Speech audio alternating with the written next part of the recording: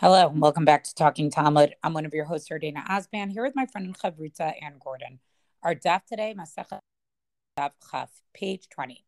Well, first of all, I want to announce our Siyum that is upcoming. It will, God willing, be on December 12th at 10 a.m. Eastern Time, 5 p.m. Israel time. We already have a special speaker, a meteorologist, who will be talking about the weather patterns as it relates to Masachet Ta'anit. If you would like to share some Torah, we'll have sharing a form soon so that you can sign up. I think there's a lot to think about with this particular Masachet, so looking forward to hearing some of our learners' thoughts on this particular Masachet. But I'm going to run and get started with the daf because there's really a lot to talk about on this daf. I'm actually going to start in the previous daf, and there's a very famous story here about Nakdimon. Tanu Rabbanan, Pam Achad Alu Kol Yisrael L'Regel LaYerushalayim. So it was taught that once all the Jewish people were going up to be Ola L'Regel, right? It was one of the holidays, and they were going to Yerushalayim, V'yo haya lahem mayim lishtot, and there wasn't enough water for everybody to drink. Halach Nakdimon ben Gurin. So Nakdimon ben Gurin, who apparently was some type of very wealthy sort of inhabitant of Yerushalayim, right? Eitzel Hegmon Acha, and he went to a non-Jewish officer. Amar lo, he says to him, Halveni shtem esrei mayanot mayim leorei regalim. So he says, lend me 12 wells of water for these pilgrims, right? The ole leregel. V'ani aten lach shtem esrei eniyot mayim, and I will give you back 12 wells of water. The no notain lacha, and if I don't give it to you, hareini notain lacha shtemasrei kikar kesef, then I will give you 12 talents of silver. V'kavel man, and the officer sort of set him a time limit for when he had to return this water. So one thing that I think is interesting here is it's clear that water was sort of a valuable commodity, right? Like they're basically trading in water. So when the set time came and no rain had fallen, right? So in the morning, this official sends a message to Nakdimon, Shager li o mayim o ma'ot sheyesh li biyadacha. Right? So he says, either send me the water or the coins that you owe me. So in other words, I think what happened is he lends out these 12 wells of water. The water gets used up by all of the pilgrims. No rain has fallen, so they haven't been filled back up again. And now it's the time where he's owed back the water or the money. And he basically says to Nakdimon in the morning, okay, which are you giving me, the water or the money? Shalach lo adayin yesh li zman. So Nakdimon sends him back a message, and he says, I still have time. Kol yom kulo shalihu. I owe it to you over the course of the whole day, so I still have time. But sa'araim shalach lo shagar li o mayim o ma'ot sheyesh li bi'adacha. So the afternoon comes, right? And he basically, the officer again says, give me the water or the money. Shalach lo adayin li shuhut hayom. Nakdimon says back to him, no, I still have the rest of the day. But mincha shalach lo shagar li mayim o ma'ot sheyesh li bi'adacha. Mincha tai comes, and then again the officer says, give me the water or the money. Shalach lo adayin li shuhut hayom. And again Nakdimon says, no, I still have the rest of the day. L'galei galav oto hegmon. Right, and now the officer starts to ridicule him. Amar kol hashana kula lo yardu geshamim. And he says to him, the whole year water hasn't fallen. Now you think, like in these last few hours of the day, water's going to fall? So he happily goes into the bathhouse because he thinks he's about to get a lot of money. Right? As he goes into the bathhouse happily, and so Nakdimon goes into the Beit HaMikdash in very sad, basically. He wraps himself in his talit and he starts to pray. Amar lefanav, and he says basically before God, Ribono Shalom, galui v'yadua lefanacha shelo lichvodi asiti v'lo lichtod beit abba asiti elo lichvodecha asiti. He says, you know that I didn't do this for my own honor or for the honor of my house, my father's house, but I did this in your honor, right? So that there would be good water and enough water for the pilgrims. Right away, the sky became overcast. Until right away, these 12 cisterns are filled with water and they're overflowing. The master leaves, this officer leaves the bathhouse. Nakdimon ben Gurin yatzami beit hamikdash, and Nakdimon leaves the temple. So it's very interesting. First of all, I think this story is not as famous as Choni HaMa'agal, and yet it's very similar to Choni HaMa'agal, right? It's a person who's able to basically control weather through prayer. Second of all, I think there's this whole contrast between sort of the actions of the non-Jewish officer versus, Nakdimon. And it actually brings in mind to me a lot the Hadran, right? Where we talk about like people who are not non-Jews, right? They're doing this, but we do this when we learn Torah. And so I think there's sort of supposed to be this parallel, right? Of he's in the bathhouse, but yet Nakdimon is involved in prayer in the Beit HaMikdash. So now we have all of this rain, right? And what happens? So now the non-Jewish officer leaves the bathhouse. Nakdimon Beit HaMikdash, and Nakdimon leaves the Beit HaMikdash. And they meet each other. Amrulo, right? And basically Nakdimon says to him,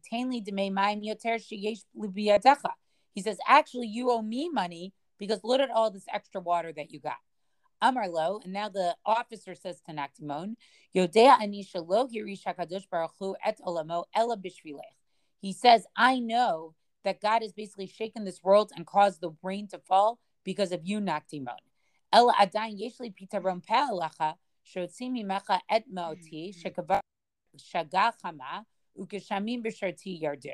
I still have a claim against you, and I can get money from you because you did not pay me on the agreed date. The sun is already set, and the rain fell on my property. In other words, you didn't resolve this in time. Chazar v'nichnas lebeit hamikdash. So Nakdimon now goes back to the temple. Nitatei v'amad b'tfilah. And again, he starts to pray. V'amar, and he says the following: Ribono shalom, hoda sheyesh licha arubim b'olamecha. Know that your beloved one. Miyad nitfarsu ha'avim b'zarcha hachama. Right away, the cloud scattered, and in other words, God extends the day, right? It should have been nighttime, but now he says the sun basically comes out again. Tasha Amarlo Hadon, at that moment, the officer says to him, Ilolo nikdara hachama, right? He says, the sun had not broken through the clouds, right? Hayali pitchom pa'alacha shotzi mimecha meoti. I would have had a claim against you. Tana, lo Nakdimon shemo, ela buni shemo. And then a sage taught Nakdimon was not his name. His actual name was Buni. V'lamani krashimo Nakdimon. Why did they call him Nakdimon? Shanik dara chama bavaro. Because the sun broke through Nikdara for him. And then the Gemara goes on to basically talk about that for three people, the sun did something unusual, like either stood still or came out when it should not have come out, right? For Yehoshua, which is the very famous one, for Nakdimon, and for Moshe. This story is interesting for a few reasons. First of all, this is like a Choni HaMa'agal story in that, somebody controls the weather through prayer, yet it's not as famous as Choni HaMa'agal at all, right? And would you agree with that? Like, most people do not really know the story. The second is that unlike the story with Choni HaMa'agal, I think there's a big contrast here that they're trying to set up between what Jews do and what non-Jews do, right? And it calls to mind for me the Hadran, where we talked about like Anu Mashkimim, Behe Mashkimim, right? We get up early to learn Torah. They get up early to do business. And that the idea that sort of the officer is in the bathhouse, Nakdimon is in the Beit HaMikdash, and it's trying to sort of call to attention, I think, sort of that the Jewish way is connecting to God through prayer, right? And that we sort of have this special relationship with God as opposed to the non-Jewish world. I don't know why the story doesn't get as much of attention as Choni HaMa'agal, but it's nevertheless, I think, a story that's important in Ta'anit because it sort of shows one of the things we've been talking about is, this tension between what's supposed to happen in the natural world versus using prayer to get something to happen in the natural world. And this is an example where prayer sort of wins out. I was thinking about that also in the context of rain, meaning I know that this is the obvious thing because that's why it's in Masachet Ta'anit, right? But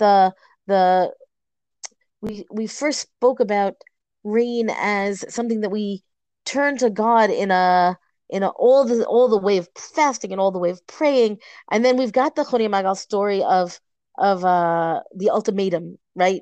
I'm going to stand here until, and God kind of goes along with it. So this there's something here with the manipulation or the attempts to manipulate God into providing rain. I think that is particularly interesting. I don't have more to say on it yet. Let's put it that way. But I think that these two figures who are not at all the same in any case. I feel like I yeah, I feel like there's something to be said in terms of like comparing and contrasting them. Perhaps we'll do that a little bit more when we get to the more in-depth version of Choni's story. Um, I don't know. I think that there's something interesting about trying to manipulate nature. Right. And we'll talk about this more when we talk about Choni. Okay, so I'm now going to jump to later on the Amud. We have here a discussion of, excuse me. We have here a discussion of psukim, of verses which end up providing, I would say, the opposite of the rain here that comes as a blessing, and we're going to talk about cursing. We have here a verse from Malachi. Let me give a little bit more context. Okay, we've got the statement from the Mishnah, right? Because everything in this Gemara is tracking back to the Mishnah, the long Mishnah. If there's a city which did not have the rain come down, and so there's a discussion about how that clearly must be that if one city is getting rain and the other is not, then one city and how both cities are facing a curse, right? Because if one is having drought and the other is having storms or storms that are destructive, then we're talking about a curse. So then this is the fodder, I think, for a further discussion. So the Gemara, I'm jumping a bit from that line of the Mishnah that's cited to see we have a verse from Malachi and then one from Malachim and then from Mishlei. We've got a whole bunch of psukim here that are going to kind of flesh this out. So the verse from Malachi chapter 2 says, "Therefore I've made you contemptible and lowly." Amar Yehuda livracha, the lo mokiminan lo reishe nahare v'lo gizri patai. Nope, sorry. Gizir Giziri Pate. Giziri Pate is a word that means the government officials. Right, that they are I don't know if it's really from Gezerah, from issuing a decree, but it might be. Or I don't know that it's not. I'm checking very quickly commentary to see if I have an answer, and I don't. So the idea here is to say that when we say that the nations view us as lowly, that can also be a blessing. And this is where blessing is used as blessing. Sometimes blessing, the word blessing in the Gemara is used to be what we call lashon sagina hor, like using the language to cloak what it really means. And so the word blessing is used to mean cursing. We've talked about that in the past as well. But in this case, the idea here is that they don't assign us the low moki they don't give us these particular jobs that we might not want. So if you're too contemptible for something, there might be a benefit into what you're not allowed to do. From here we come to the story of in Kings and Malachim about Achia Shilonit. Achia Shilonit is a prophet, and she cursed the Bnei Israel as follows. Vika Hashem et Yisrael ka'asher yanud hakaneh b'mayim. God will smite Israel, Bnei Israel, just as the reed is shaken in the water. The kaneh is shaken in the water. What does this mean? Amar Yehuda Amar Rav, livracha, damar Rav Shmuel bar Nachmani, Amar Rabbi Yonatan, mai dichtiv ne'manim pitzei ohev v'natrot nishikot sonei. So Yehuda says, Rav says that this is also for blessing, meaning what? Rav Shmuel bar Nachmani said that Rabbi Yochanan said, we have a lot of names here. What is the meaning of it is written, and he quotes here a verse from Proverbs to explain the verse from Malachim. Faithful are the wounds of a friend, but the kisses of an enemy are deceitful. Meaning, it doesn't mean everything is always going to be smooth and easy with friends, but when you have something smooth and easy with an enemy, you can perhaps know not to trust it.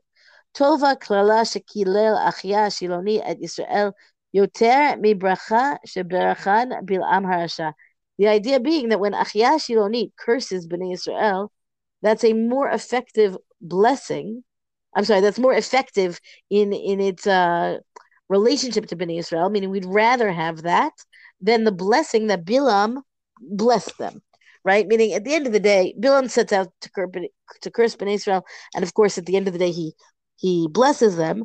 And this Gemara says, yes, but we'd rather have the real curse from Achya Shilonit, who is, truly of Bnei Israel, as opposed to Bilam, who was considered here by Chazal. He's called here Bilam Harasha, right? He is considered to be the wicked one. The biblical text doesn't paint Bilam quite as wicked as the Gemara does. Then Rabbi Yochanan explains this further. Achya Shilonit kilan b'kaneh. Amar lahem liYisrael v'yikah Hashem et Yisrael ka'asher yanud hakaneh. When Achya Shilonit curses the Jewish people, that's done by comparing Bnei Israel to a reed, right? That God will smite Israel like a reed that is shaken in the water. So that sounds like a curse, right? But really, it can be considered a blessing. And this is why we can take Achya's words and spin them on their head. Makaneze omed bimkom mayim v'giz'o machlif v'sharshan mirubin v'afilu kol haruchot shebaolam ba'ot v'noshvot bo en mzizot oto mimkomo el holech uvay mahen demamo haruchot amad hakaneh bimkomo. The idea is here that the reed that stands in its place in the water, right? But it's got little offshoots and it's got roots that are deep in the ground, right? Many more than you might expect for something of that's such like a negligible plant otherwise. And the idea is that all the winds of the world can come and blow and it won't move. It'll just, bend, sway in the wind, and when the winds die down, that reed will still be in place. Right? The idea is that the Bnei Israel are not broken there, they're just bending and going with the vicissitudes of the weather in this particular case. And the implication is, of course, that at the end of the day, for all that that's a terrible thing to say about Bnei Israel, how could you say that they're reed to be broken?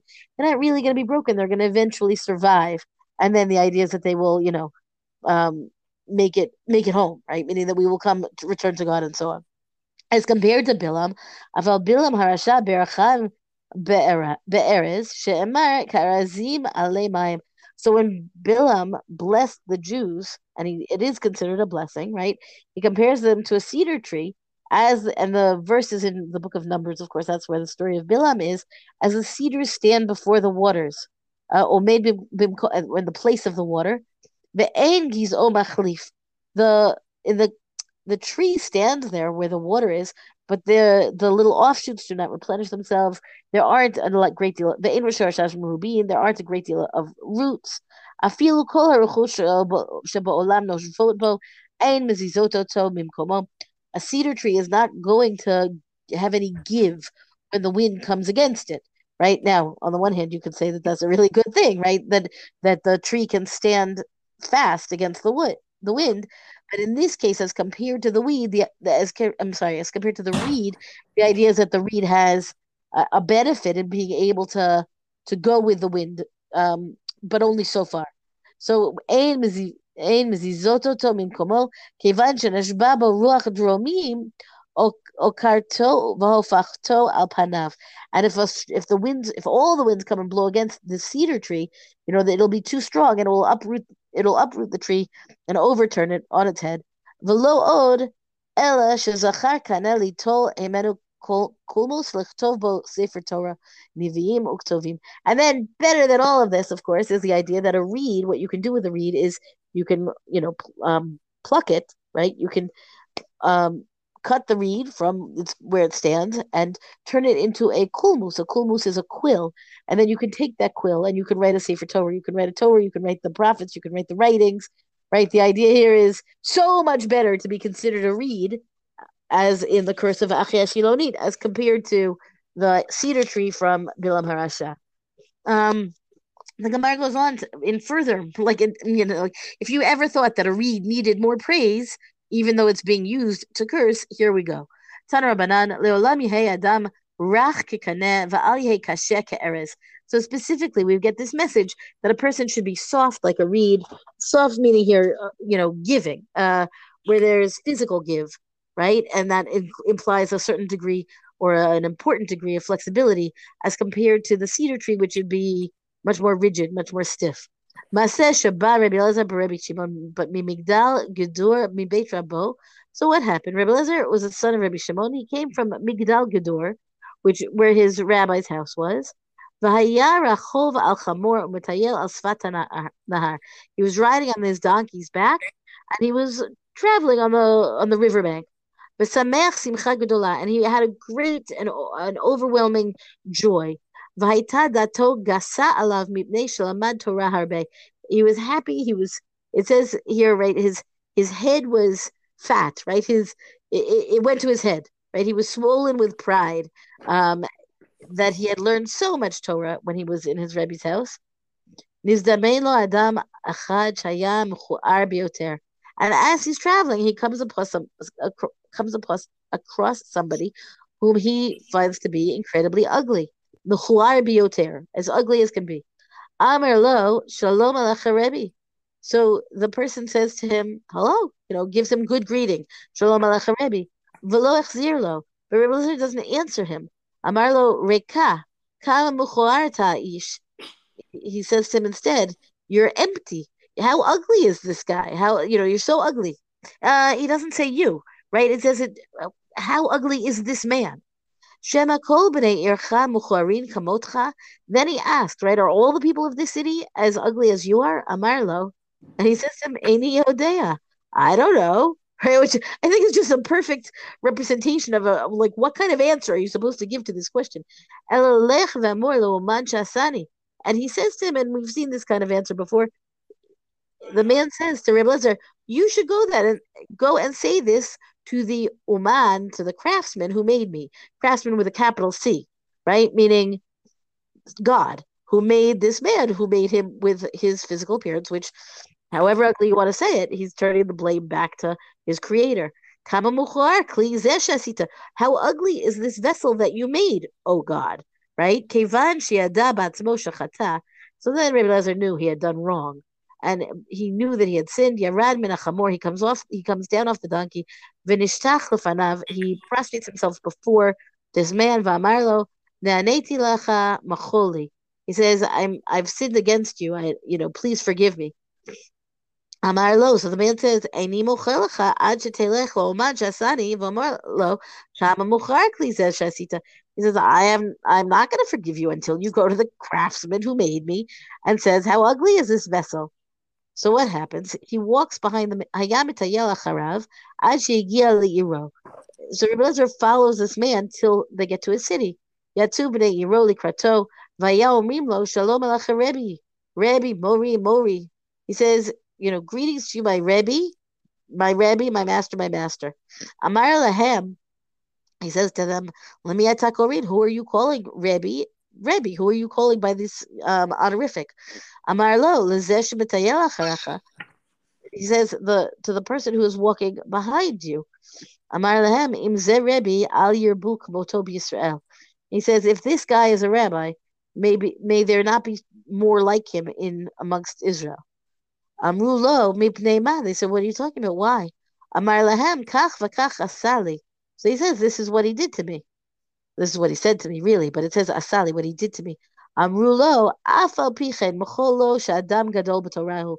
They say, even though he was so rude and so insulting, you should forgive him because he's a great Torah scholar, which I think is an interesting point. Meaning, on the one hand, the great Torah scholar can err and be insulting, and on the other hand, at some point, maybe you forgive that because of the rest of who he is, to recognize that there's more to this person than the insult that he gave. And he says to them, Amar lahem bishvilchem hareini muchelo. It's fine. Because of you, the people of my city, I will forgive him. Ubilvad shelo yehei ragil lasot kein. As long as he makes it a point not to do the same kind of thing. Miyad nichnas Rebbe Eliezer b'Rebbe Shimon v'darash. So immediately Rebbe Eliezer says, he expounds, Leolab yehei adam rach kekaneh v'al yehei kashe ke'erez. And he goes back to this line of that a person should be soft or flexible like the reed, and not to be rigid like the Lebanon, like the cedar. And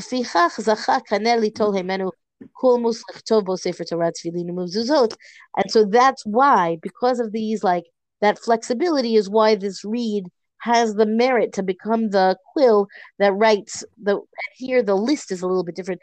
We use that quill to write a Torah and also the other things that require the scribal arts, namely tefillin and mezuzot, and that's that's the piece that I find to be most interesting on this daf. This combination of, on the one hand, the curse and the blessing, or the interpretation of the curse to turn it into a blessing, and then seeing a story where it's really made manifest of how where somebody could be too rigid and it would have gone poorly for everybody there. And isn't it so much better to be a little forgiving, a little more flexible, and the merit that that gets? Okay, we're running out of time. I just want to point out one last thing here. There's a story later on in Amud Bet with Rav Ada Bar Ahava, and I think, and there's a whole thing where there's a whole discussion here about walls that are about to fall and whether or not you can walk underneath them. And it tells the story that Rav Huna Rav Huna had a amount of wine in a certain like rundown building, and he basically wants to, he wants to move it, but basically he's worried that it will collapse if he goes in. So he brings Rav Ada Bar Ahava, who in the previous stories mentioned to have a lot of merit, and that once he passed away, Shmuel and Rav would then go underneath this dilapidated wall, basically in there, right? And so he sort of has this extensive halachic discussion with him while he's sort of like moving out the wine, basically. But they're bite. And then as soon as they walk out, the house collapsed. Rav Ada Bar Ahava, and Rav Ada Bar Ahava gets very, very angry with him. And basically the Gemara then explains why. Again, I'll just read this outside, right? That a person, he quotes Rav Yanai, that a person should never basically go into a place of danger, and that a miracle is going to happen to them, because maybe a miracle won't happen. I'm just struck by this story being on the same page as Nakdimon, and even think about the Choni Magal story, where, I don't know, I guess Nakdimon sort of was relying on a miracle to happen, and so does Choni. Choni sort of forces God to do a miracle. So I'm not going to fully comment on this now, but I just think pay attention to this story, because it is sort of in contrast with some of the other stories where sort of people seek out and sort of very boldly sort of be like, God's going to do this miracle for me. And here we have a story where Rav Ada is basically very upset that a miracle, that Rav Huna sort of tried to rely on a miracle. That's our daf discussion for the day. Thank you for joining us. Rank us, review us where you get your podcast. Come talk to us on our Facebook page and tell us what you think of this stuff. Thank you to Rabbanit Michelle Farber for hosting us on the Hadran website. And until tomorrow, go and learn.